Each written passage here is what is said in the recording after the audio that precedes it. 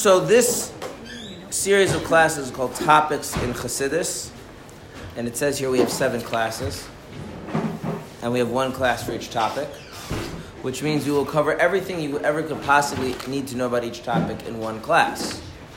Because how much could you possibly need to know about God, creation, evil, redemption? There's not enough information there to fit even an hour and a half, so we got it down to an hour and 15 minutes. No, in all seriousness, we're obviously not going to cover everything there is to know about any of these topics. What the goal of the class is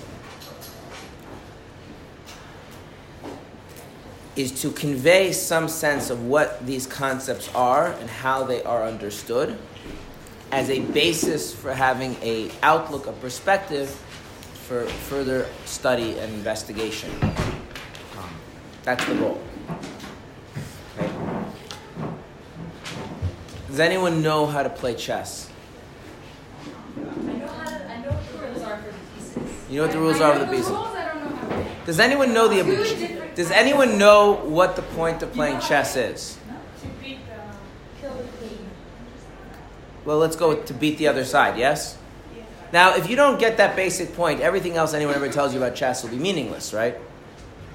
In other words, that's the idea. You have to have a basic context, a basic perspective, right? Chess is a competitive game. You're trying to beat the other side, right? Then you have to figure out what is the way in which you do that, how the pieces move, strategy, all those things can follow afterwards. But if you think like chess is a cooperative activity where what you're trying to do is to create a beautiful arrangement of the pieces on the board, if that's what you're going into it, you're going to be very frustrated because you're not going to understand anything anybody tells you about how to play the game because your sense of what it is off. So that's what we're going to try and do in these classes, give just a basic sense of what these things are in the perspective of Chassidus. Okay, so today's topic is God, which is a small topic. Now, I really should say something about the name of the class, which is Topics in Chassidus. Topics in Chassidus is a little bit of a weird title. And the reason is that would be like having a class entitled to say like Topics in Education. Why would that be weird? Right. Is there anything that human beings try to understand and make sense of? It could not be something you educate people about? So anything is really a topic in education, right? So the perspective of Judaism, there's a bunch of different topics.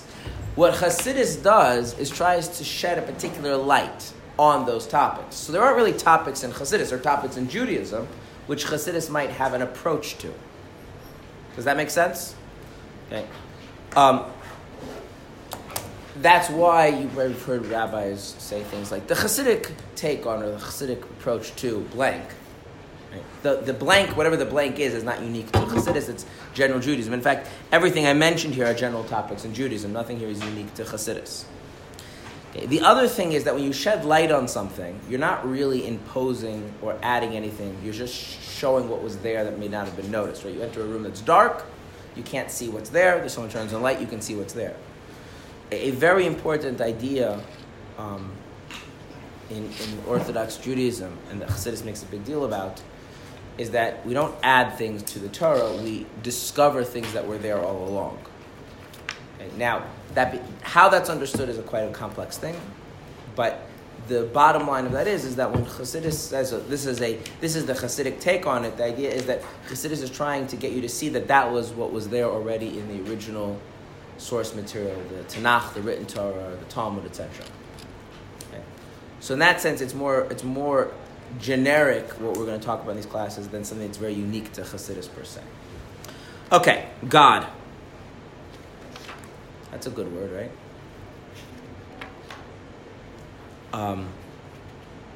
Let's skip to prophecy, yeah? Prophecy is easier. Why is prophecy an easier word? Anyone? This class is interactive, by the way. So if you don't answer, we'll just sit here in awkward silence. Why is prophecy an easier word to start with? It's less what? It's more easily defined, right? I don't say it's easy to define, but it's easier to define. Okay, but we have to go back to God. Okay, so God. Anyone want to give me a definition for God? A higher power. I mean, a power means something that has influence over you, and higher. Why is it called higher? Lower powers? Power is the left, power is the right. Something we look up to. Something we look up to. So my Father is God. The ruler of the universe. I'm just wondering, I look up to my Father. But I don't think that's what you meant, right? No. Okay. The ruler of the universe. Okay, that's good. So in Judaism, we find a tension, which is a very important tension to bring to the surface, about how we approach God. There's a book that was written by a rabbi named Rabbi Yehuda Halevi. He lived in Spain. And the name of this book is the Kuzari. The Kuzari is a work of philosophy and fiction. Those two genres go nicely together, by the way. The premise of the book is that you have a king. This is based on historical fact. There was a kingdom called the Khuzars, of which the king and some of the nobility converted to Judaism. So, but what he writes is fictional. So there's this king of the Khuzars, and he has a dream where God comes to him in the dream and says that your intentions, your spirit, your soul is proper, but the way you live is not appropriate. I'm not pleased with your actions. So in other words, this man feels that he's experienced the calling from God. He has to go find the right true path of how to serve God. And he starts investigating different religions and very quickly starts investigating Judaism. And when he summons the Jewish sage to his presence and asks the Jewish sage, okay, so tell me about what you believe in, the Jewish sage says that we believe in a God who took our ancestors out of Egypt, revealed his will for us on a mountain named Sinai, rewards us when we live according to that revealed will, and punishes us when we fail to do so. That's a pretty good description of Judaism, yes? And the king, the Khuzar king, gets very upset at this. He thinks that that's stupid. Doesn't look like he's running the world. That's right. He says, shouldn't you have started with like, God is the creator of the universe, or king of the universe, or, what you're speaking about regarding God seems to be very tangential. God is grander than what you're describing. And the Jewish sage responds and he says, that's not really important. It doesn't matter. A person's connection has to be to things that are relevant to them. What is relevant about God to me as a Jew is that God took out my ancestors, made a covenant, gave us the Torah, etc. So why it should be relevant to the king? He doesn't argue it should be relevant to the king. That's the beauty of the idea. The beauty of the idea, as he's saying, is that my argument, what I'm trying to tell you about God, is that you can think about God in two very different ways. You can think about God universally, king of the universe, control of the universe, an amorphous higher power. You can also think of God in a very particular way. God is the God of our ancestors who took us out of Egypt and gave us the Torah. Right? God is the God who hears my prayers and is pleased when I perform the mitzvahs as I should, and God forbid the opposite. So before we get into any other issues about God, there is a tension here that God is both a personal God of the Jewish people or the individual Jew, and then God is also a universal God of reality. And those two give you two very different notions of God. Very different notions of God.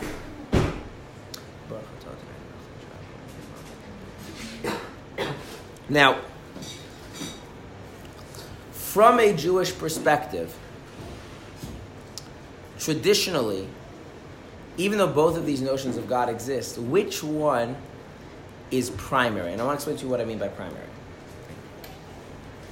When you go to kindergarten, you learn a lot of things. What are some of the things you learned in kindergarten? I don't know, things you learned in kindergarten. Remember stuff in kindergarten? I have kindergartners, so I know. How to use scissors. How to use scissors. Anything else you learned? How to write. How to write? Or you communicate. I don't know. Yeah, a little bit, yeah. The alphabet. What else? How to communicate, right? How to, have normal interactions. Right? Now, is there a point in life where I mean, theoretically, but in general, as we live life, if a point we're like, okay, we're done, we don't need scissors and knowing how to identify our shapes, colors, and write, and how to, as they say in Yiddish, be a mensch, talk to people normally. Do we ever move past those things? No. But when was the last time you used the knowledge from high school chemistry? Maybe some of you do, and maybe some of you don't, right? So when you say that something is primary, in one sense of primary is that it's something that everything else rests on top of. That's why you deal with it first. It serves as the foundation. So we have these two very different notions of God. They're not even really definitions. One is God is a being who took our ancestors out of Egypt, revealed his will at Sinai, rewards us and punishes us, which is the basic theme of the Tanakh, of the Hebrew Bible. And another notion of God is like the ultimate source of existence, creator of the universe, governor of everything, blah, blah, blah. The kind of individual Jewish notion of God and a kind of universal notion of God. From a Jewish perspective, which is primary? Which comes first? Which is supposed to lead to the next? In other words, is a person supposed to first have a sense that there is God in a universal sense and then recognize that God has a special relationship with the Jewish people? Or the converse? Should it be that first a person has a sense of God in the particular Jewish sense? Like Pesach story and Shavuos, which just came from the giving of the Torah, and only then recognize God in a universal sense. The former. So first universal God, then particular Jewish God. You would think, because by the way that Shema is set up, that would be the, right? Because you start with You start with Shema. yeah. Well, what is Shema about? Shema is a Hebrew verse. There's one. Yeah. But that very same verse, Shema, also says Elokeinu, our God, which all the commentators start like scrambling. What do you mean he's our God? I mean, if we believe that we have a God and the Babylonians have a God and the Romans have a God and everybody gets their own personal God. Why do we want everyone to believe in our God? I mean, I maybe don't want that. Maybe I'm perfectly fine. I have all sorts of, I tend to be a kind of live and let live kind of thing, As you get older in life, you realize that it's okay for other people to disagree with you. So maybe God has an issue with it, but I don't have an issue with it. So when God gave the Torah on Mount Sinai, what's the first thing he told the Jewish people? Does anyone know? I am God. That's true. So I took you out of Egypt. So what is God telling us in his view? How should this work? Which version of God should rest primary, and then which version of God should then be built on top of that? The personal, particularly Jewish notion of God as the one who made a covenant with Abraham, with Abraham, the one who took us out of Egypt, the one who's revealing his will at Sinai, and only then to graduate or move on to a kind of a notion of a universal God, king of the universe kind of thing. What? Otherwise, he is almost irrelevant. Okay? And this is very important. Now, everybody has their own individual experiences. So I want to be clear. In this class, I'm not trying to tell you what you ought to do or to devalue anybody's personal beliefs or anything. But there is a tradition in Judaism. One of the ways we see that is in Judaism, we have the idea of educating. And educating means giving a person a certain sense of how they ought to live. We educate people not to steal. We educate people that they should be hygienic, right? And so there's also a kind of religious education. How do we educate a Jewish child? The first verse we teach them is that the Torah was something that belongs to each and every Jew. We first start with this notion, we have this covenant, with this bond with Hashem that's manifested through the Torah, which was revealed at Sinai, and only then do we move on to speaking about the nature of God. Now, what that means is, from a Jewish perspective, the question of what is God, what isn't God, has a context of similar to when you're in a relationship with another person and you would like to know more about that person. So, for instance, I am married. My wife is a person. It would be weird if my wife was not, but she's a person. And being a person, she has many different aspects to her being. And she obviously has a physical body. She has plans, she has goals, she has memories, she has tendencies, she has hopes, she has fears, all sorts of things, right? Do I know the sum totality of all the different aspects of her being? No. Would I like to know more about her? Right? Why? Why do you hope so?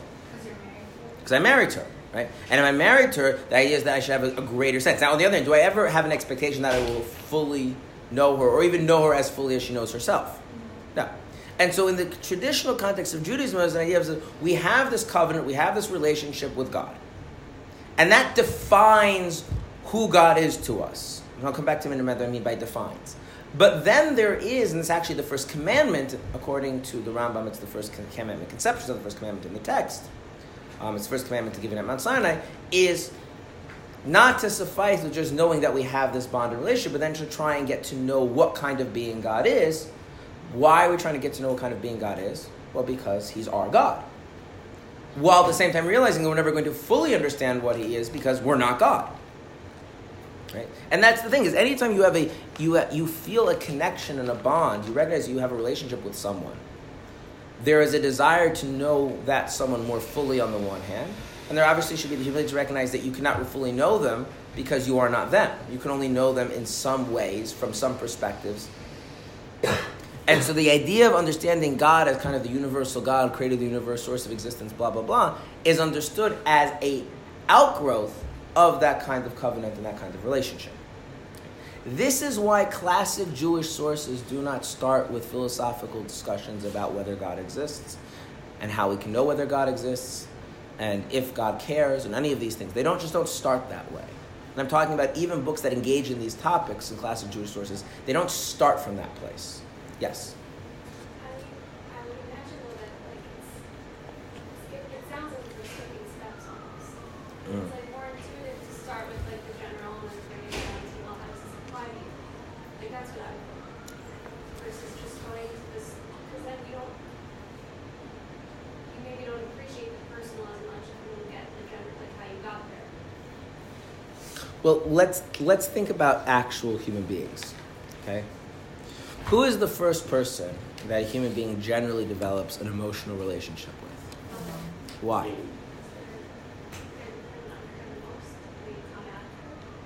Okay. Now, does the child first have a universal notion of motherhood and then come to appreciate that this woman named Beth is my mother? Or it's the other way around? In fact, the fact that their mother even has a proper name and is a person beyond being their mother is like a traumatic thing you discover at some point between childhood and adulthood, and you're still then you have to deal with that the rest of your life. So, how do actual human beings, and this is very important because there's a lot of the ways that we approach things that make sense when we put ourselves in an academic setting. That is not actually how people live. People actually don't start with general principles. People start with particulars. People start with things that they directly experience. If you were to ask the Jews who received the Torah, why did they receive the Torah? The answer they would have given is not, well, the creator of the universe wants to give it to me. The Jews stood at Mount Sinai and Moshe was like, okay, God is giving you a Torah. Are you interested? And they said, we'll take 2. Written and oral. But why did they agree? They didn't know what's in it. They don't know what they're signing up for. Why did they agree? Because previously, Moshe says, okay, remember way back in the day, there was a man named Abraham, your ancestor. So God made a covenant with him. And then there's this whole story about how God was involved in the life of Abraham and his children and their children until you ended up in Egypt and enslaved. And remember when you called out to God last year? And I showed up and weird stuff started happening? Right. So he kept his word to Abraham from 430 years ago. He would like to now give you his Torah to continue keeping his promise to Avram. Would you like to accept? No discussion of creating the heavens and the universe. There's this sense, the God who made a promise to my grandfather, the God who kept that promise by coming when I asked for him to help me. Right? It's grounded in that experience. And then what is the way in which Jewish people convey a sense of God to their children? Just one second. What is the main way we do that in Judaism? Does anyone know? What? Telling over the story, right? That's the whole idea of the holidays in general, right? Shabbos is very much about the Exodus, but it also involves creation, but mainly Pesach, right? And this was the Rabbi Yehuda Levi's point, is that a Jew who's coming from a place of Jewish experience, the question about God should be an outgrowth of I have a sense that there is this connection, this covenant in place. I might like it, I might not like it. But then my question about God is understanding who is this God, who is the other side of this covenant, the other side of this bond. Who is this being who took me out of Egypt? Who is this being who wants me to do these mitzvahs? Who is this being who rewards and punishes me according to my actions, however that works. And so the ideas and philosophical, theological questions about the nature of God show up in Jewish texts, but they always are presented in a kind of a context that grounds it in that kind of personal thing. There was a Christian philosopher, and I'll let you ask the question. There was a Christian philosopher who was reported to have prayed at great length for proofs to God's existence. No, he was a Christian. And another Christian philosopher made fun of him. And a great rabbi named Rabbi Yosef Ber Soloveitchik, used to be the Rosh Yeshiva of Yeshiva University. He wrote in a footnote, I don't remember if it was his phrasing or he was borrowing from someone else, but the idea of praying for proofs of God's existence is like embracing someone you love and then having a philosophical query in your head as to whether they're real.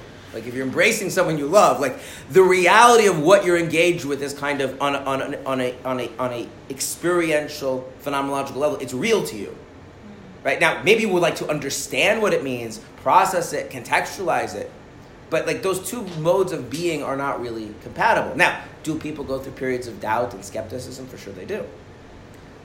But and there can be help and guidance for those types of things. But if we want to understand God in the context of Judaism, God in the context of Judaism is not a thesis to be debated, but someone, a being whom we try to have a better understanding of on the one hand, and humility realize we don't fully understand on the other. Yes? So, then why does the Torah start out with creation and not our first, the covenant of Kaufman?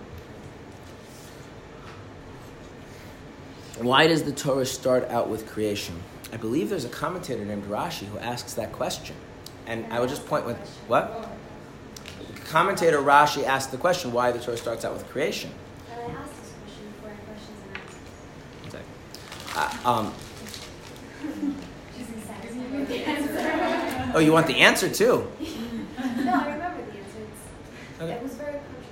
I'm sure it's very controversial. I'm not going to go into the answer because it takes us off of the topic of the class. But I want to point out the fact that question is asked is just reinforcing this idea. In other words, from the Jewish perspective, the Torah shouldn't start there. I mean, it's not that it's not correct. It's not that it's not true. Maybe some later. I mean, the Torah is not written in chronological order anyway.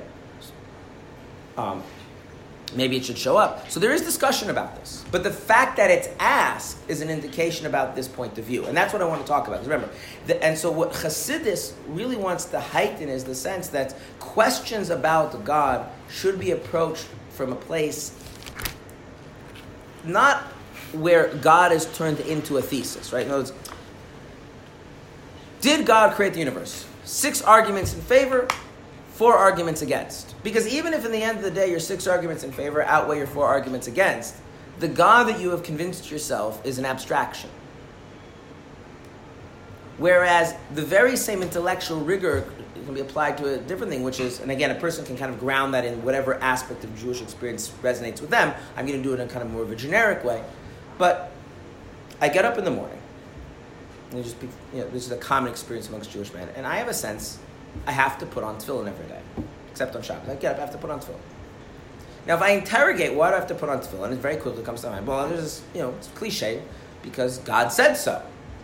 Now, if I were to interrogate that one step further, I would say, okay, well, who says I have to listen to God?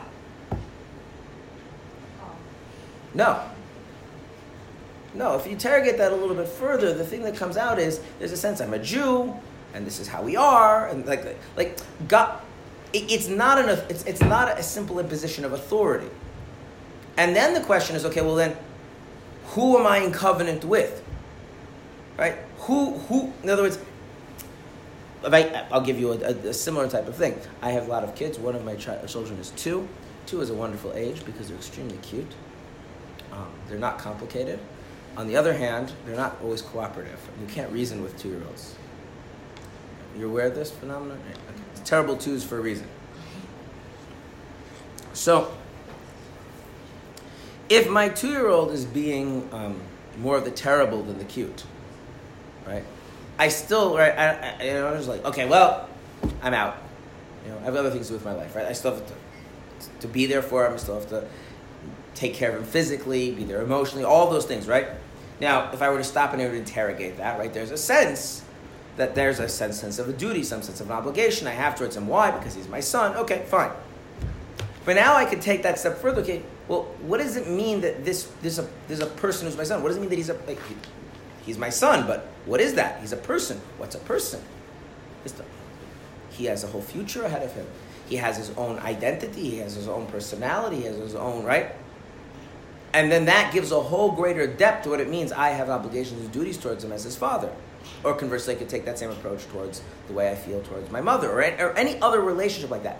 So the intellectual rigor, the sense of being honest and sincere, of not, brushing past things, can be contextualized in the sense of I have this sense, grounded whatever experience I have, that God is relevant. That's the idea of the covenant. And then the question is, who is this God?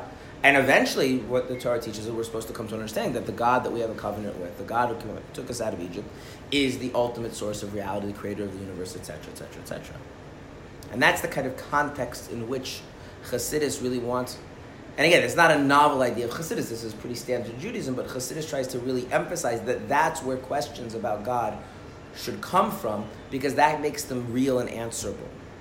Because when I mean real and answerable, means that you, just like I can get to know somebody, and that makes them more a part of my life. Whereas an abstraction, even if I fully understand it and I fully am convinced by it, remains just that. It remains an abstraction. It remains something that is an idea to be accepted or rejected. Okay, that's the first half of the class on God. The second half of the class on God is we're going to talk about the nature of God himself. In other words, once we talk about how to approach the question, we're going to start asking, well, what kind of a thing is God? I mean, he's clearly not my cup of coffee, right? So what kind of a thing is he? But before I do that, I want to stop and see if there's anybody has any questions, anything that wasn't clear about the first half of the class before I move to the second half of the class, because they're going to be very different in style. If you don't have questions, that's okay. I won't be offended. Question about this. Are you saying that without the connection first, you reject it really easily because it's just like an abstraction that's not relevant to you? I would say deeper than that. Even when you accept it, what you're accepting is not a God. What you're accepting is an idea of a God. Is a I yeah. don't get how you, if that's not like innate already, then it's almost like fully being, like if you don't innately feel that way, and you have that connection, then you're anyways in that place. Yes. So this is one of the reasons why Chassidus feels that the idea of having an innate sense of God as being a feature of people in general and Jews in particular is an important part of our understanding of the system. In other words, you're right. If I talk about Jews who went through the experience of Mount Sinai, they have that from the experience. If I talk about Jews who were really brought up in that way, right, because we also have kind of cultural knowledge, then I have that. What if I don't have that?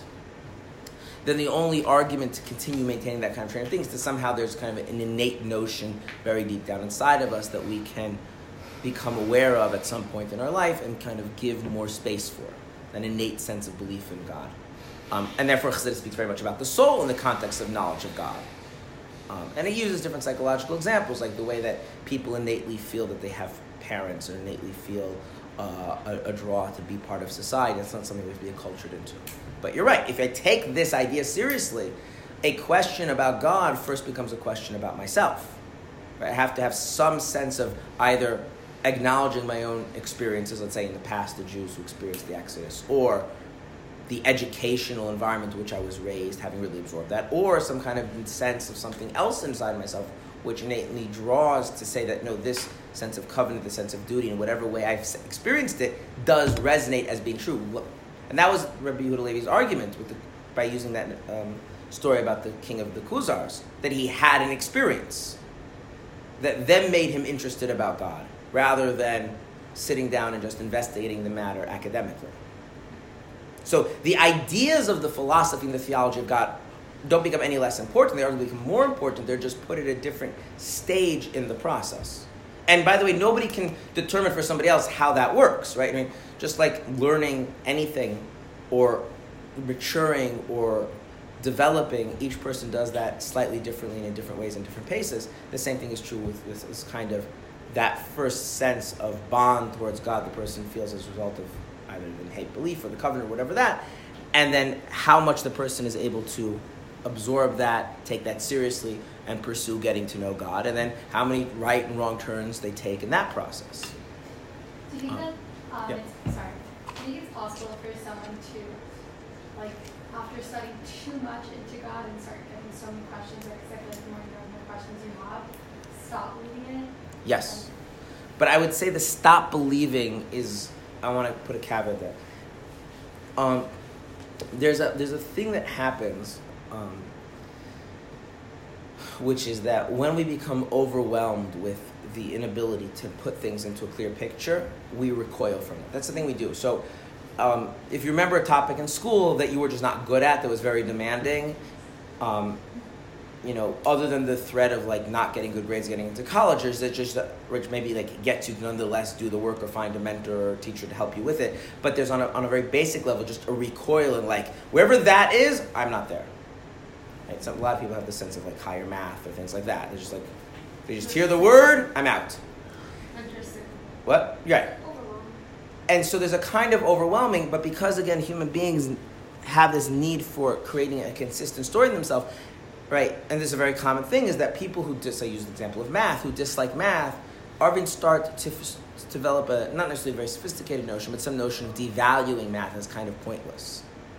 And you see a similar thing with God. So it's not getting rid of that underlying sense that was the root of the inquiry, but all of that kind of being overwhelmed or being confused or not knowing how to make sense of it, the negativity in that experience can end up suppressing whatever sense of bond the person feels, to the point that the easiest thing for the person to do psychologically is just kind of like, you know what, I'm done. So where do you stop asking questions? This is the great joy and tragedy of life is you only get to live once, and you don't know if you're doing it the best way you can. And so everybody has to kind of make that decision for themselves. I'll give you an unfortunate but nonetheless true example. At what point do you know that a marriage is not worth saving? And the answer is you don't ever know that. There's always a theoretical possibility that a couple could have worked harder and saved their marriage and made a beautiful marriage, and it's always possible that... That's everything, right? Huh? There's Right. always that possibility of regret. And, yeah. I know, but when it comes to God, and like especially when you're religious or you want to live with God and you want to incorporate everything you do, like you cannot have like okay, I'm gonna stop here. Like your relationship won't be deep. Like That's right, but parents that live together but have no communication. That's right. That's 100% right. But at the end of the day, there's no external way you can measure that. I'm not saying the problem isn't real. The problem is exceptionally real. The problem is that the problem doesn't have a solution. At some point, a person has to decide. Like this is where faith comes in, because there's no like.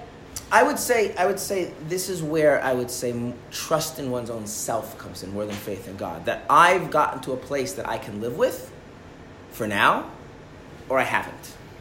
Because that's ultimately what it comes down to. No external person is going to be able to give a list of criteria that's going to solve that problem for you. I mean, on a communal level, Judaism has standards, which is a topic for another time. But we're not talking about that. I'm talking about the person.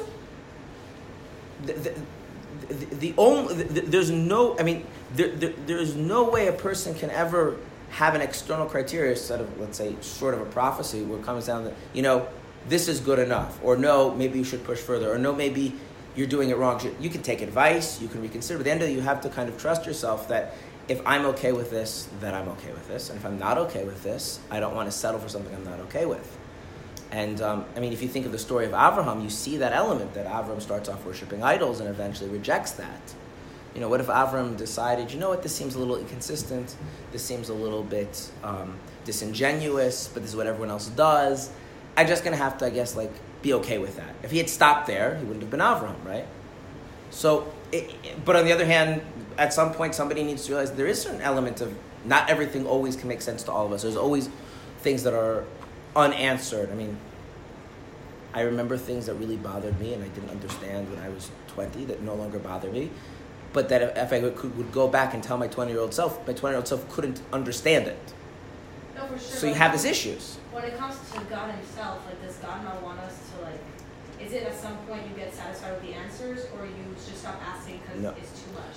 The ideal is you get to a place where You're comfortable. you're comfortable with the process of questions that lead to answers that lead to more questions. Like being in a relationship with anybody. I feel like I'm going to be my deathbed and still ask questions where did it come from? But that's true. right? In other words,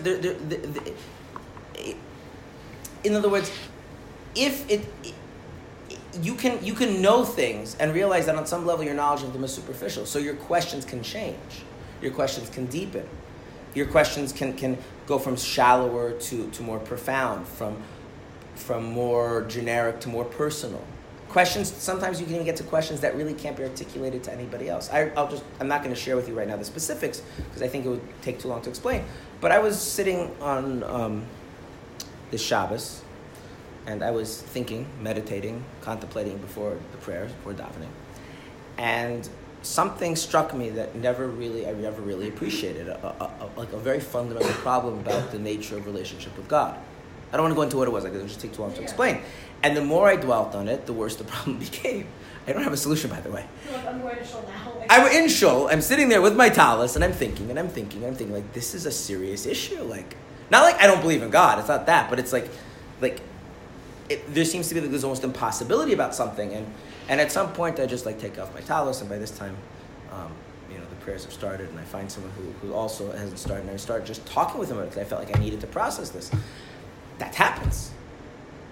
And for some people, that may play out in how they relate to the actual observance of halacha. For some people, doesn't play out on that level. And again, once we move and talk about God's will for us on the level of the society, on the community, obviously communities have to have rules and standards. But if we're talking about just the basic question of my connection and knowledge of God, there is not an answer to that problem. There's just, can I navigate this better? Can I trust myself to not sell myself short, not bang my head into a wall when it's impossible, figure out a way to keep growing in a constructive manner. Okay. So, now we're going to move to the things about God. Okay, now, what is a definition? Something that explains what something is. Okay. I'm going to disagree with you. I would call that an explanation. A definition are criteria that tell you how to distinguish between that thing and everything else. This is what makes definitions very hard to conceive of. It's very hard to make a definition because to get a perfect definition means it has to include everything that you think is that thing and exclude everything which is not. So, use example. We all know what a game is, right? Everyone's heard of a game before, right? You played games, you've heard of a game. Okay. Can someone give me, just for purpose of example, an exercise of what a game is? Like, give me a definition of a game. Not an example of a game, not some aspect of games, but like, define a game. You're going to get it wrong, so just... It has an objective,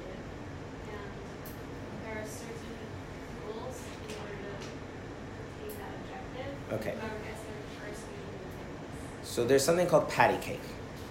Oh, it's not the same thing. It's not what you described, right? That's not a game.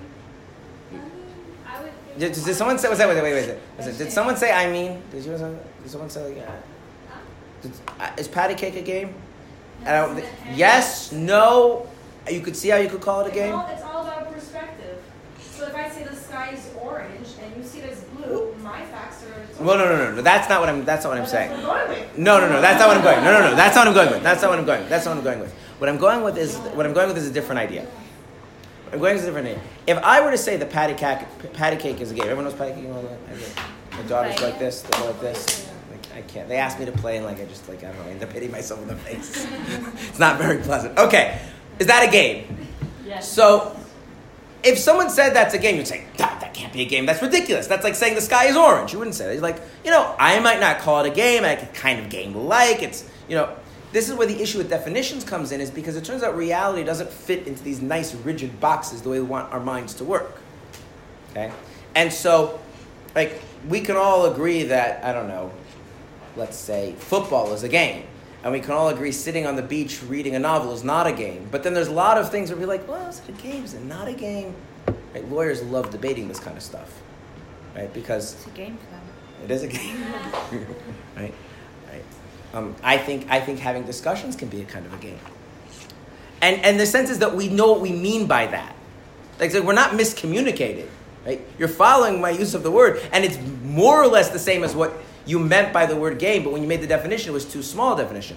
And the problem with definitions is we make them too big, we make them too small. It's like going clothes shopping, where all the clothes are either for children or for elephants, and like none of us are children or elephants, and so either too small or too big, and it just doesn't work. And that's a difficulty with definitions. I'm not saying definitions are bad, I'm not saying we don't have to use them, but we have that problem. So a proper definition will separate everything that isn't that thing and include everything that is that thing. So a definition for God would be able to tell me what is God and how God is different from everything which is not God. Well, God is the only thing that's unlimited. Well, And above time and space. There's something else that's less than well, okay. So, one second. Well, space is always a yes. One second. Still nothing above it. We have a half hour. So for the purpose of the rest of this half hour, I would like us to all adopt a certain mindset, okay? Which is an exceptional, and I'm going to try this, an exceptional amount of humility. What do I mean? Okay. Has anyone here been to India? Where? India. Anyone here been to India? Okay. And okay, so now, how do you know that India? How do you know there's a country, India? You know what? I know people who. You know people are there, right? So exceptional humility means that when I say I know that there's Israel, that's very different than I know there's India, because I know there's Israel, I'm in Israel, right? Whereas when I know there's India means I trust people who've told me that there's India, right? In other words, realizing we only know what we actually know. And what we very often do is we take everything and we treat it as if we know more than we know. So things that we've been told, we treat as if we have first-hand knowledge of. Things that seem to be implied but we know, we treat it as if are actual fact. This is what you see. There's people arguing about politics or about, I don't know, the war in Ukraine. Are you in Ukraine? Have you been there? Did you sit in Putin's office when he gave whatever? So do you know? Or let's say you know X, and X implies to you Y, but you don't know Y the way you know X, right? So in order to have any real discussion, it's very important to have tremendous humility, especially when we're going to talk about something like God. I have not been through all of the metaphysical reality, and I don't have any first-hand knowledge about and what is or isn't above time, do I? In fact, to be frank, I'm not even sure I have knowledge that things are beyond time, because everything that I've experienced seems to be pretty time-bound, right? That make sense? Okay. So starting with that basic humility, can someone please give me a definition for God? Well, we can't because we don't have experience of God is. Okay. So we're kind of stuck, aren't we? So our class is finished early. Yeah. Now we can all get lattes. No. Okay. So let's start with something very, very simple, okay? Start very, very simple.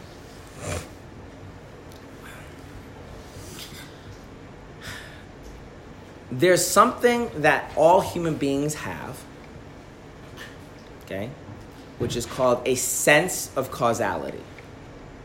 I'll explain to you what this means. Okay? It's weird because we all have it, I should have to explain it, but just so we're all on the same page. Is the question why something that your mind understands?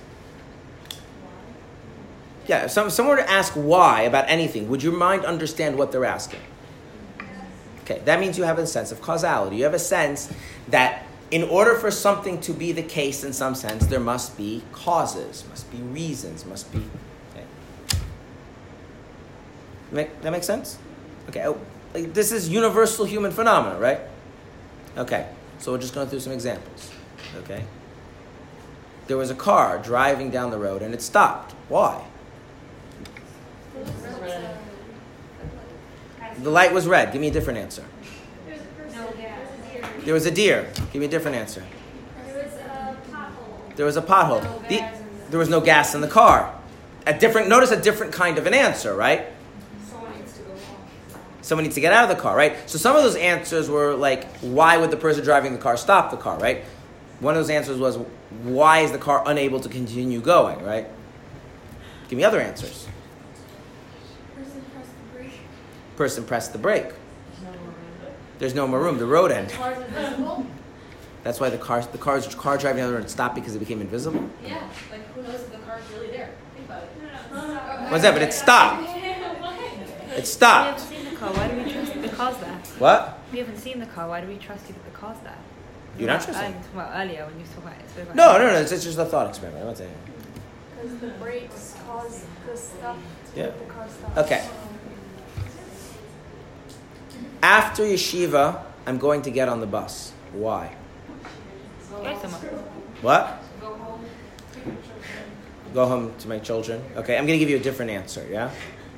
The neurons in my brain fired in a certain way, causing my muscles to contract in a certain way, which caused me to get on the bus rather than jumping in front of it. Also an answer, right? My point is, I don't care what the answer is. I really don't care what the answer is. The very fact that why is a legitimate question, we all get why, means we have a sense that whatever the this is, a fuller understanding of it requires us to have some sense of causes. There's different kinds of causes, like cause in the sense of purpose, cause in the sense of which is the first domino that hit the second domino, right?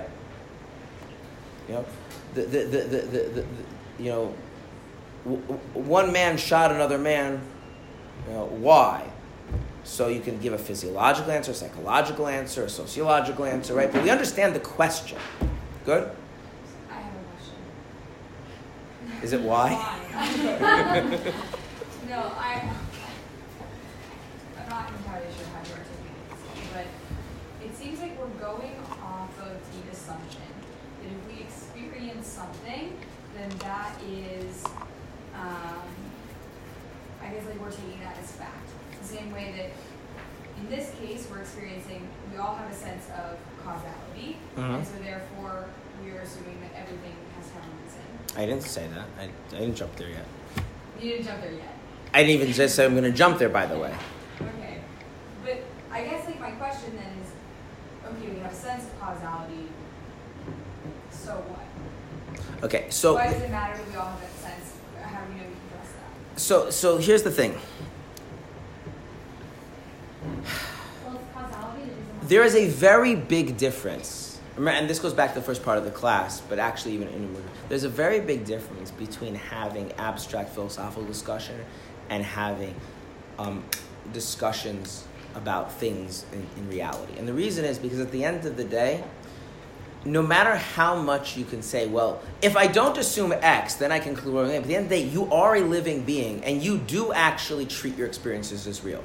The only time you ever consider in any real way that your experiences aren't real, no, When you have somebody to suggest otherwise, that you experience. inconsistent experiences. That's it. Which was by giving me my next point, by the way. The only time we ever genuinely consider that maybe our experiences are not real, right? In a classroom, we all want to sound sophisticated and intelligent, but in real life, I mean, you know how many conflicts between people come about because two people are both convinced that what they heard was right? Somebody says something to someone else and says, why did you say that? I didn't say that. I said this. No, you did. And they, for 20 minutes, they start arguing with each other about what they said.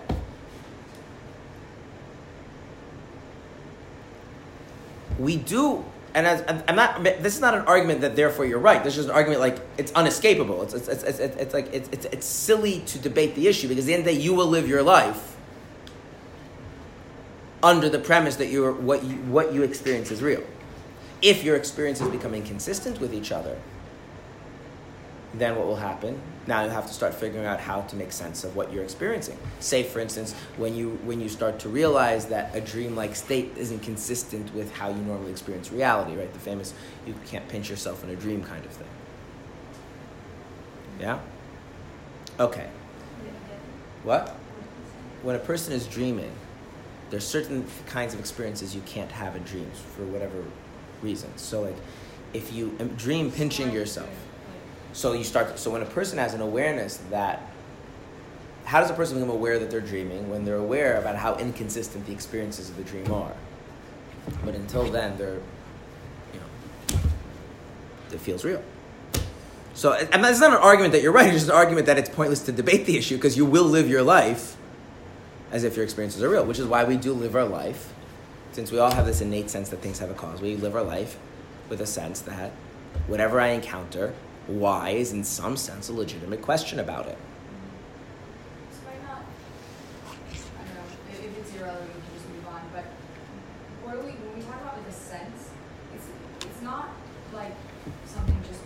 occurs to us. Is it? I'm not exactly sure.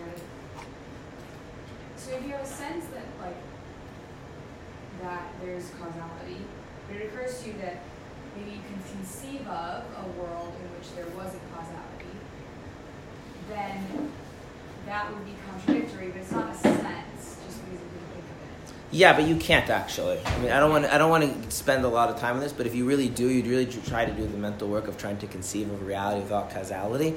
What you start realizing is you're just ignoring the implicit causalities in there. This is the thing philosophers love pointing out. If someone makes this clever argument, it's like, well, actually, you just weren't being sophisticated enough and rigorous enough. But another thing which is actually important is that we also have a sense of coherence. If you encounter two things, what do you expect those two things to somehow fit together? Now, you also hopefully have the humility to realize that is it necessarily so obvious how they all fit together? No. Right? It would be very weird, right? If a person were to say, well, yes, just because today I woke up and, I was in my bed, doesn't mean tomorrow my bed will exist because, the bed may or may not exist just because. Nobody has that sense of reality. Now, say, well, couldn't something happen to cause the bed? Or say, of course something could happen to cause the bed to go away. But that thing would have to, somehow fit with the way the world already is. And then I would, so for instance, if you live in a war zone, you might be afraid your bed would get taken in the middle of the night. Right? We have this, another thing, we have this kind of sense things should fit together. Which is why if you talk to someone and they say one thing and they say nothing and it's inconsistent, we either you're saying something very deep or you're just full of nonsense, one of the two. Because it can't really be that reality is inconsistent. And again, these are not things you can decide you want to accept or not accept. The more you examine, that's the way we are. Okay. So now put these two things together. If we have a sense that things have cause, I have a sense that things have to fit together, that gives us a kind of sense of, how did you put it, higher power? Some kind of sense of ultimate root cause and some sense of how it all fits together. And that's where a person starts having a sense of what we mean by God. I don't know what God is. I really don't. But I have a sense that ultimately everything fits together somehow. Somehow. Emphasis on the somehow, because if he doesn't tell me, I don't know. And I have a sense that things that have causes for that. Whether those are moral causes, physical causes, but there's some sense, right? And those senses start to formulate in a person, if you reflect on them, a kind of a sense of a ultimate higher power cause. And then you can describe that as, obviously that would influence everything. You want to call it the king of the universe or governing. But that's where you start to get a notion of trying to think what kind of a thing is God. But now what that means is, if God is some, if our definition is not really the best word, because we're not really defining God, but it's getting us in that direction, is that God is somehow the answer to the ultimate questions of why, and God is the ultimate answer to the question of how does everything fit together. Now, so I wanted you to think of God as an answer to those questions. Well then, what kind of a being is God? He's a kind of being to which there's no why, and not a being to which there's different parts that have to be put together. I'll explain to you what I mean. You ever have a 2-year-old? And they ask you why? Or a 3-year-old or 4-year-old? And then you give them an answer, and what do they ask again? And then you give them an answer, and they say? Why? Okay. Pun intended, but why do you not do that? Because we understand. Really? More than a 2-year-old. That's true. I think a lot of times we realize that the question isn't getting us anywhere, and we give up. Because we feel like, but at some point we start to realize that we've circled back. In other words, we're back at the same thing. We asked about something and we got a why and a why and a why and a why and a why, and then you're kind of back at the same kind of thing, and you get a sense of this isn't going anywhere. So the notion of God is, there's some other kind of an answer to the question why, which doesn't kind of just go nowhere. Now, does that mean I know what that answer is? It means I can conceive of what that answer is? But God would be an answer to the question why, to which which you couldn't ask. you couldn't ask a follow-up question, not because it would genuinely answer the question. And by the way, this goes back to what I mean. Do we know what God is? Did Moshe know what God is? Man, what? Did he know what God is? No. Moshe got to the point where he knew in the way that we know the things the most. Remember I said how we have to be humble? He knew in the most direct way that there is an answer to the question why that doesn't have a follow-up why to it. He did that when you ask why, ultimately there is an answer. But did he know what the answer is? No. That's as close as he got. Do you think God from it? Nope. And that's what the Jewish sages say. To know God, you would have to be God. So why do we need to know God? You don't need to know God. You would like to know God. And the point here is, right? In other words, in a weird sort of way, right? Somebody grows up and they're religious and they ask their parent, like, why can't I drive on Shabbos? And the parent says, God says so. Okay, and the child's like, fine. Then the child comes back a little while later, right? A year, 2, 10, whatever it is, and says, okay, why did God say so? So which part of the answer did they not understand?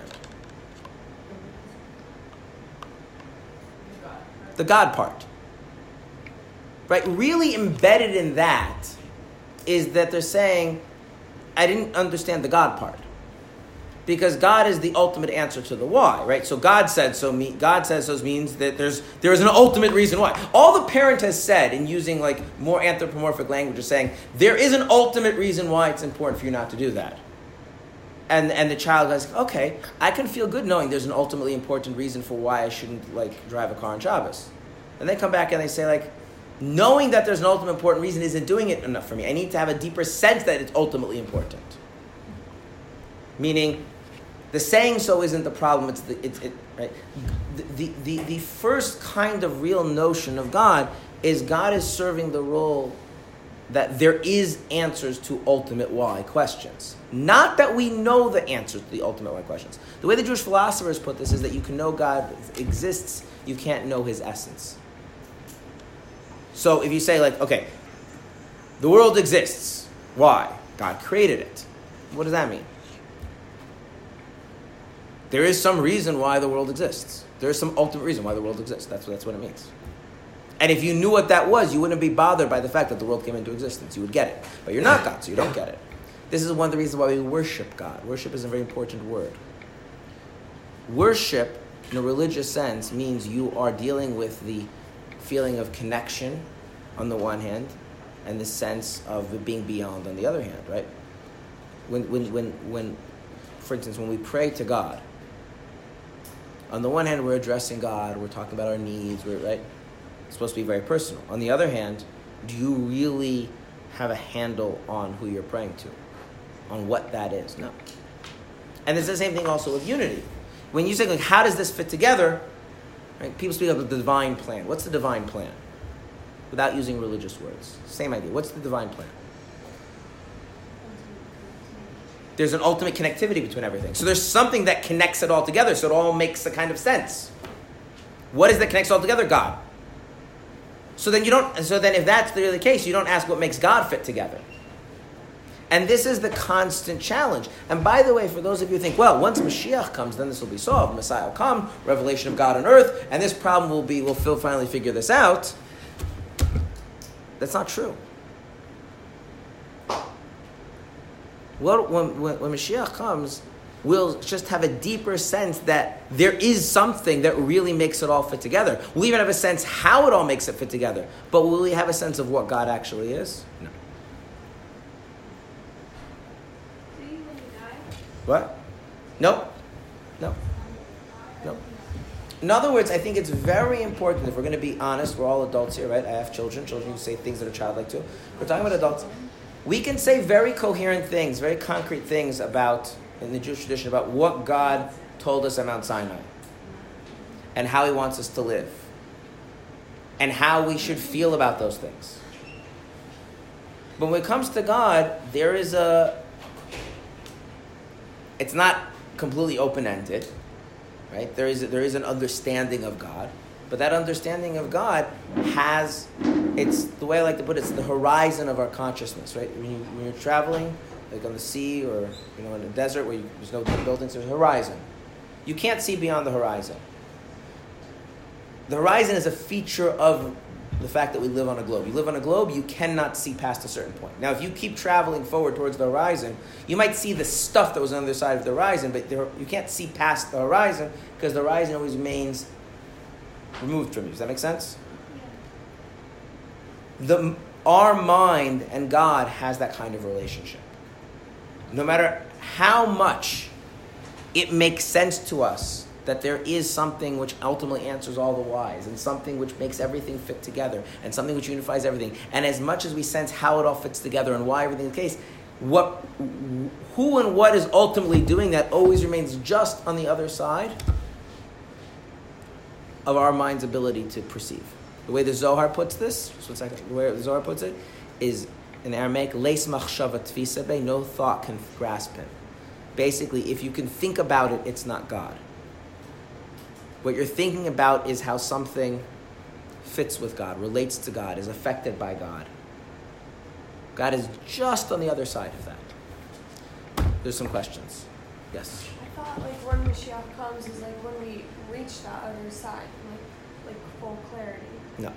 What changes when Mashiach comes, which is going to be the last class, but I'll briefly mention this, is that someone mentioned this notion of feeling like, should I just give up or should I just settle? All of the things that create barriers between us and God, emphasis on create barriers, go away. But the fundamental reality of the fact that we are mortal creatures who have to become aware of things through experience, and God is not that, doesn't change. And so there's the way the Kabbalists put it is the idea of fixing the world ends, but the idea of pursuing greater unity with God does not end. That there's always this notion that because it's built into, if our most basic sense is God is the answer to the question why, to which there is no follow-up. The answer to the question how does it all fit together, to which there is no follow-up, but how does that fit together? Well, that's not something you can ever say, okay, I got it, I'm good, right? I learned arithmetic, I got it, I moved on, I know it. I learned Talmud, I know certain things Talmud, I got it, I moved on. You can't know God like that. You can only know God the way a person can see the horizon and realize there's a nature to the world, that the world is not flat, it's curved.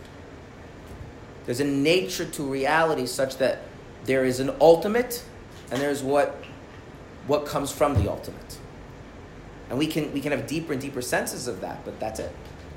And that's why worshiping God and serving God doesn't disappear. And we can speak about that as a kind of unification with God, because it is in a kind of a sense, but there is that still that.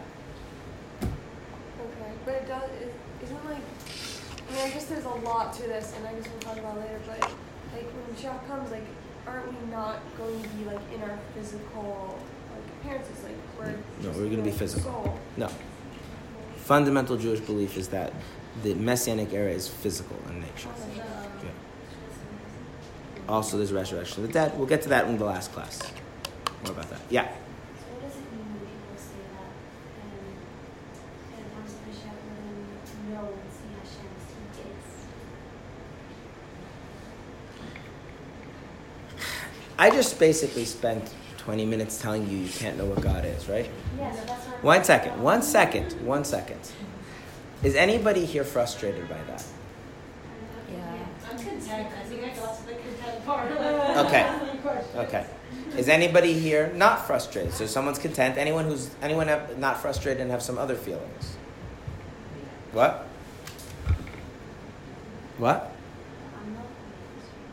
Are you? But how? So then, how do you feel? What? Sounds like ambivalent. It's it is what it is. Okay.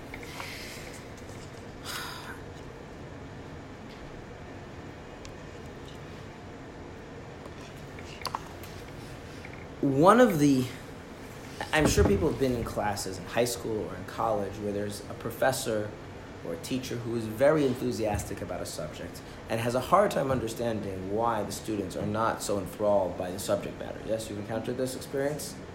Okay. They see there's some kind of a beauty and a depth and something profound about reality and life itself that's captured in this, discussion of 17th century French poetry or whatever. And it was like, okay, it is what it is, right? Or you're making it very complicated and frustrated. We have other reactions to these things. To know God as God is doesn't mean you can describe what God is. It means that this what I've described is, first off, not something that you hear in a class. It's something you know at the most core level of your being, more than you could ever know that you're hungry, tired, happy, or sad. It means it speaks to you in a very profound way. It means it's the most important thing to you because it's the ultimate of all reality. And it means it fills you with a sense of joy and wonder and positivity and optimism that guides you in everything you do. And that's what we say that you know God as He truly is. Not that you get like a philosophical description of God that you can now explain to other people. That's not what you get. In other words, the unknowableness is not something that is a negative thing. It's not something that is a frustrating thing. It's not something that a person's ambivalent to. It's not even something that a person just makes peace with. It's something that animates the totality of their being and drives them with a positive energy into everything they're doing. Now, we have little tastes of this from time to time in our lives, and in Jewish tradition, we think of this as like a miniature redemption. And ideally, when one prays, one gets to that kind of state. Emphasis on ideally. It doesn't always happen. But now, can we then start talking about, okay, so how do we understand all sorts of things about how God interacts with the world? Like, how does He communicate with us? Prophecy, what is the role of the Torah, right? What does it mean He creates the world? We can discuss these things. And we can get into Kabbalistic things and mystical things and angel. But on some basic level, the only thing that we can really know about God is that God is the answer to the questions. But we can't know what the answer really is. There is an answer to why. And I can know that there's an answer to why. And I can know that this is not the answer to why. And that's not the answer to why. And I can know there's something that makes it all make sense. And I can know that it's not this and it's not that. Right? I know that why do I exist is not to eat lasagna. That I know. That's not God. Eating lasagna is not God. What else do I know? I know that my sense of self-importance is not the thing that makes all the universe coherent. Right? So if I end up getting placed second in something, it is not like a travesty of the entire universe. Like those things I know. So it's somewhat sense easier to know what God is not than to know what God is. And the thing is that when we live our lives pursuing things that make sense and pursuing things that answer the question why and stopping at any particular thing, that's in a certain sense the beginning of what later becomes real idolatry. I don't go so far as to call it idolatry, but it's proto-idolatry. It's a person is this why. It's not an ultimate answer to the why, but it's good enough for now. Whereas what it means to really worship God is to realize that there is an ultimate why, and I don't know what it is. I never could know what it is, but I can still know what it isn't, and I can still know what it demands from me, and I can still come to have a positive appreciation for that and relate to it. And then there's questions about how do we understand the idea of personifying. We speak about God as God wanting, God desiring. How do I make sense of those kinds of descriptions? And there could be different answers to those kinds of things. But that's the core of what we mean by God in Judaism. Of which I think it should be fairly clear and obvious to everybody that if this is what we mean by God, can there be more than one? Okay, there's some questions. You had a question? No? Okay. Yeah. So this is like the basic answer of what is God. It's the end to all your questions basically. And you can't describe what that is or anything. You just know there is an end. There is a point where you can reach. There's no more why, and that is God. Now, but you go back to how I put the first part of the class. If you put that in the context of God took us out of Egypt and gave us the Torah and told us this is how we should live our life, that becomes entirely different. That means something very different. It's not amorphous. I have a link to that. My link to God is found in Shabbos and in a mikveh and putting on tefillin, right? Now, that doesn't mean I always know how to trace, to do that, right? Sometimes you can get stuck. But that's what that means, right? I'm in a relationship with the answer to the ultimate questions. And even though I don't never get what the answer is, I do get closer to having a sense that what the answer is not, and I get closer to a sense of letting what that answer is guide me in my life and live my life in accordance with that, and finding joy in that, and hope in that, and solace in that, and that's religion. That's what it is. And we can go into, the mysticism and all that stuff fleshes off all of these things that we're talking about. By the way, I just want to be very clear. This is Rabbi Kaufman explaining the Chassidic perspective on God.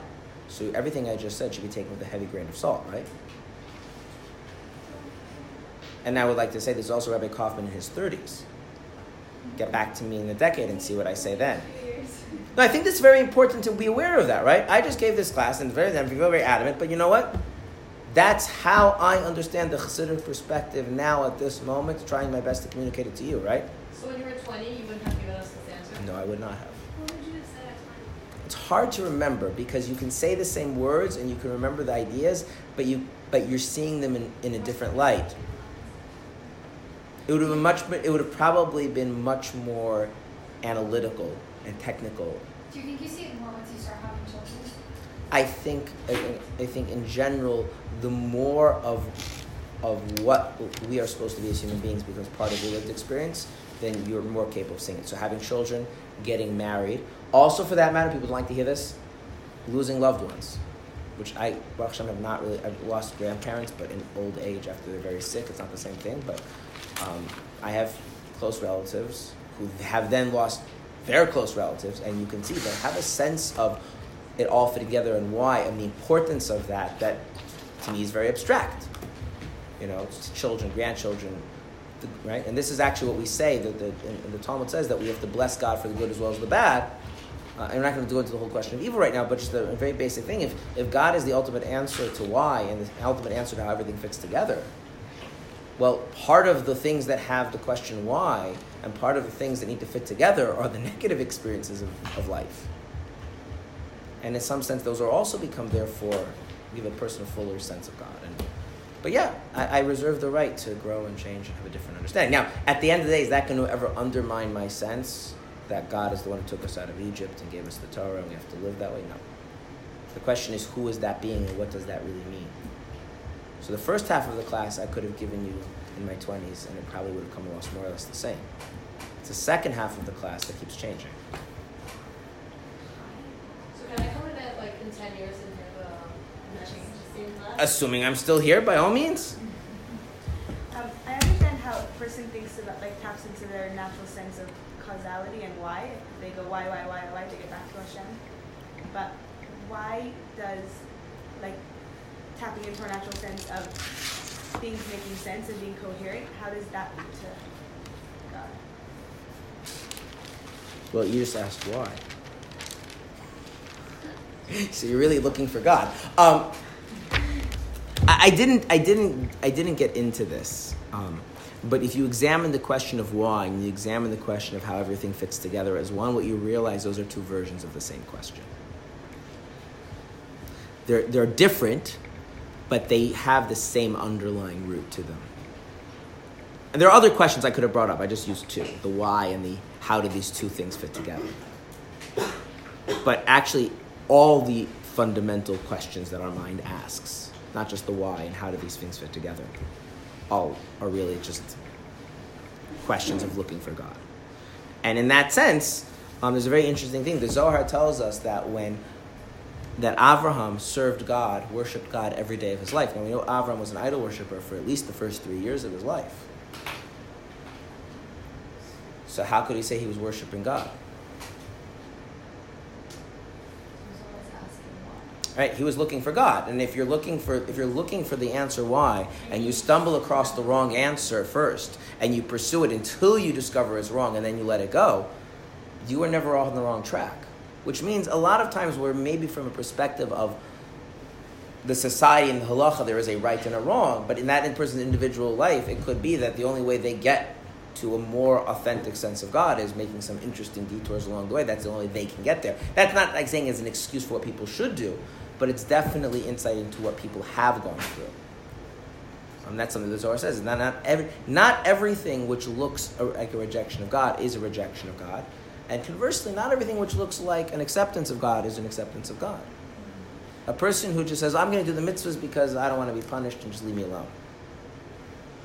On a deeper level, there's actually a bit of a rejection of God there. Even though on a very superficial level, it's an acceptance of God. Yes? I feel like Chassidus is all about learning about God. Like learning the Seder schedules. But that's not God. So what are we learning? You're learning about the ways in which God influences us and the way we relate back to that. Okay? It's like learning about the relationship you have with God. So that's not even God. That's right. The famous Chassidic mentor, Shmuel Greinem, said, you don't talk about yourself. You talk about the way you interact with reality. Talk about what's going on. Chassidus doesn't talk about God. It talks about the relationship we have with God and how everything plays a part of that relationship. So God shows up in Chassidus all the time, but if you were to ask, in Chassidic terminology, the essence, the atzmos, and you say, how often does Chassidus describe what that is? And the answer is never. It talks about... So all we discuss is how we connect to God. Mm-hmm. And how he plays a role in our life, right? How he plays a role in our life. And we How can. he plays. No, it's both. It's both. And in a sense, if you think about it, what's the only thing that you know about anybody else, actually? It's the same thing. Like, do I really, on some ultimate sense, do I know, for that matter, do I even know myself? Or do I just know the way I interact with the others in my life? Yes. So, in that sense, like the question of who am I and who is God are both equally unanswerable. There's a famous Jewish sage named the Maharal of Prague, Rabbi Yehuda Lau of Prague, and he wrote that to ask the question of what is God is as ridiculous as asking what is your very self. It doesn't really have a way to answer it. It doesn't mean anything as a question. If you change the question, which means what it would mean for me to be true to myself, that has a question. That has answers. I think I disagree. Okay? You're welcome to disagree. People ask all the time, who are you? That's true. But what he was referring to is a different notion. That's very often people ask who you are. What the information we give is something which is partial and circumstantial. If I were to ask you who you are right now, you wouldn't be able to answer me? I could, but let's try it. You ask me who I am. Who are you? Well, I first give you my name, but my name is right. That's not who I am. So you say, okay, so tell me about yourself. So people often tell their job, which I think is kind of silly because the job doesn't go so deep. So I would say, like, I'm the wife, I'm the husband of my wife, I'm the father of my children. Those are very deep, important things to me. But if I reflect a little bit deeper, If you would ask me who I am right now, I would tell you how about you, and I feel like that would give you enough of a sense. right? But again, what that does is that tells us about how you relate to things and about how you expect to be related to. There is this kind of sense that if I can say, but who is the Chabad Jew? After all, I'm a Chabad Jew and I'm not you. You have a... No, I agree with you. So that's where we have I still that. think you- It's just, the problem is, Right. we're talking about, you use the same question to mean two different things. He was referring to that sense, the sense in which I am I and I'm no one else. And if anything else about me would be different, I would still be in some sense me. What is that? He says, well, like asking what God is kind of like asking what that is. It's kind of, it's now, What makes you unique is what asking the same thing as asking what God is, you're saying. right, but now if you ask, how do I be true to myself? What way of living is more authentic? What way of living is self-alienating? Right, so now if you do that in the context of Chassidus, what way of interacting with our lives in the world in Torah mitzvahs, it gives us more an authentic sense of God or a lack of authentic sense. That's what it's dealing with. So it's about God very much, but not in the way of answering the question. Yeah. One more question, really. So you know God, right? In the same sense that you know God. No, but I don't know God. I don't know Olive, so I can't teach Olive. 1 minute. if you're able to give over to all of us, God, that means you know God, right? So not know, but you know enough to teach or to educate us, right? Mm-hmm. So to this point, how did you get to this point? Did you like learn, and the learning gave you the enough to be able to give it over, or is it like experience? Like, how do I get It's to 3 30 things. to your point? It's 3 things. You won't get to my Not point. weird, though, like, Yeah, you don't want one. You don't want one. Yeah. I once was teasing my daughter. I said, I can do something you can't do and you never do. And she says, what? I said, grow a beard. She says, that's okay. I can be a mommy and you can't. So,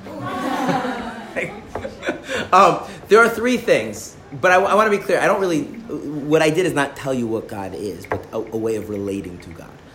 One is learning. Learning means hearing what others have to say, both in person and also in text, right? And really trying to understand what they're trying to say.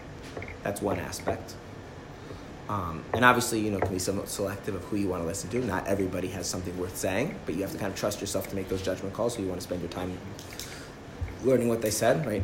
The other thing is experience, right?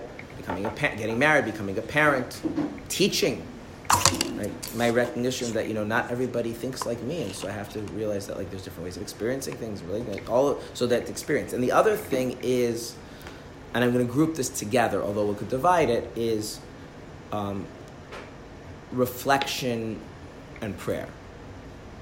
Even though those are different, but the idea is that there has to be a thing in which there's no input. The problem with learning and the problem with experience is these are input into you. There also has to be a point at which there's no input. It's just you working it out. You working it out kind of with yourself, more reflection. You working out in the presence of God or trying to find that presence. That's prayer. But there's acquiring knowledge, which is kind of an input. There's acquiring experience, which is kind of an input. And then there's putting it together kind of with yourself and in the presence of God. And, hopefully you get more stuff right than wrong over time. But I want to just say, all I've done is maybe shared a more articulate way of coming to face the fact that we don't know what God is. You can't even. Yeah. I didn't really, I haven't really given you a knowledge of what God is. I've given you a way of relating to not knowing what God is. Thanks. Right? That's more what I've shared with you. Okay? All right.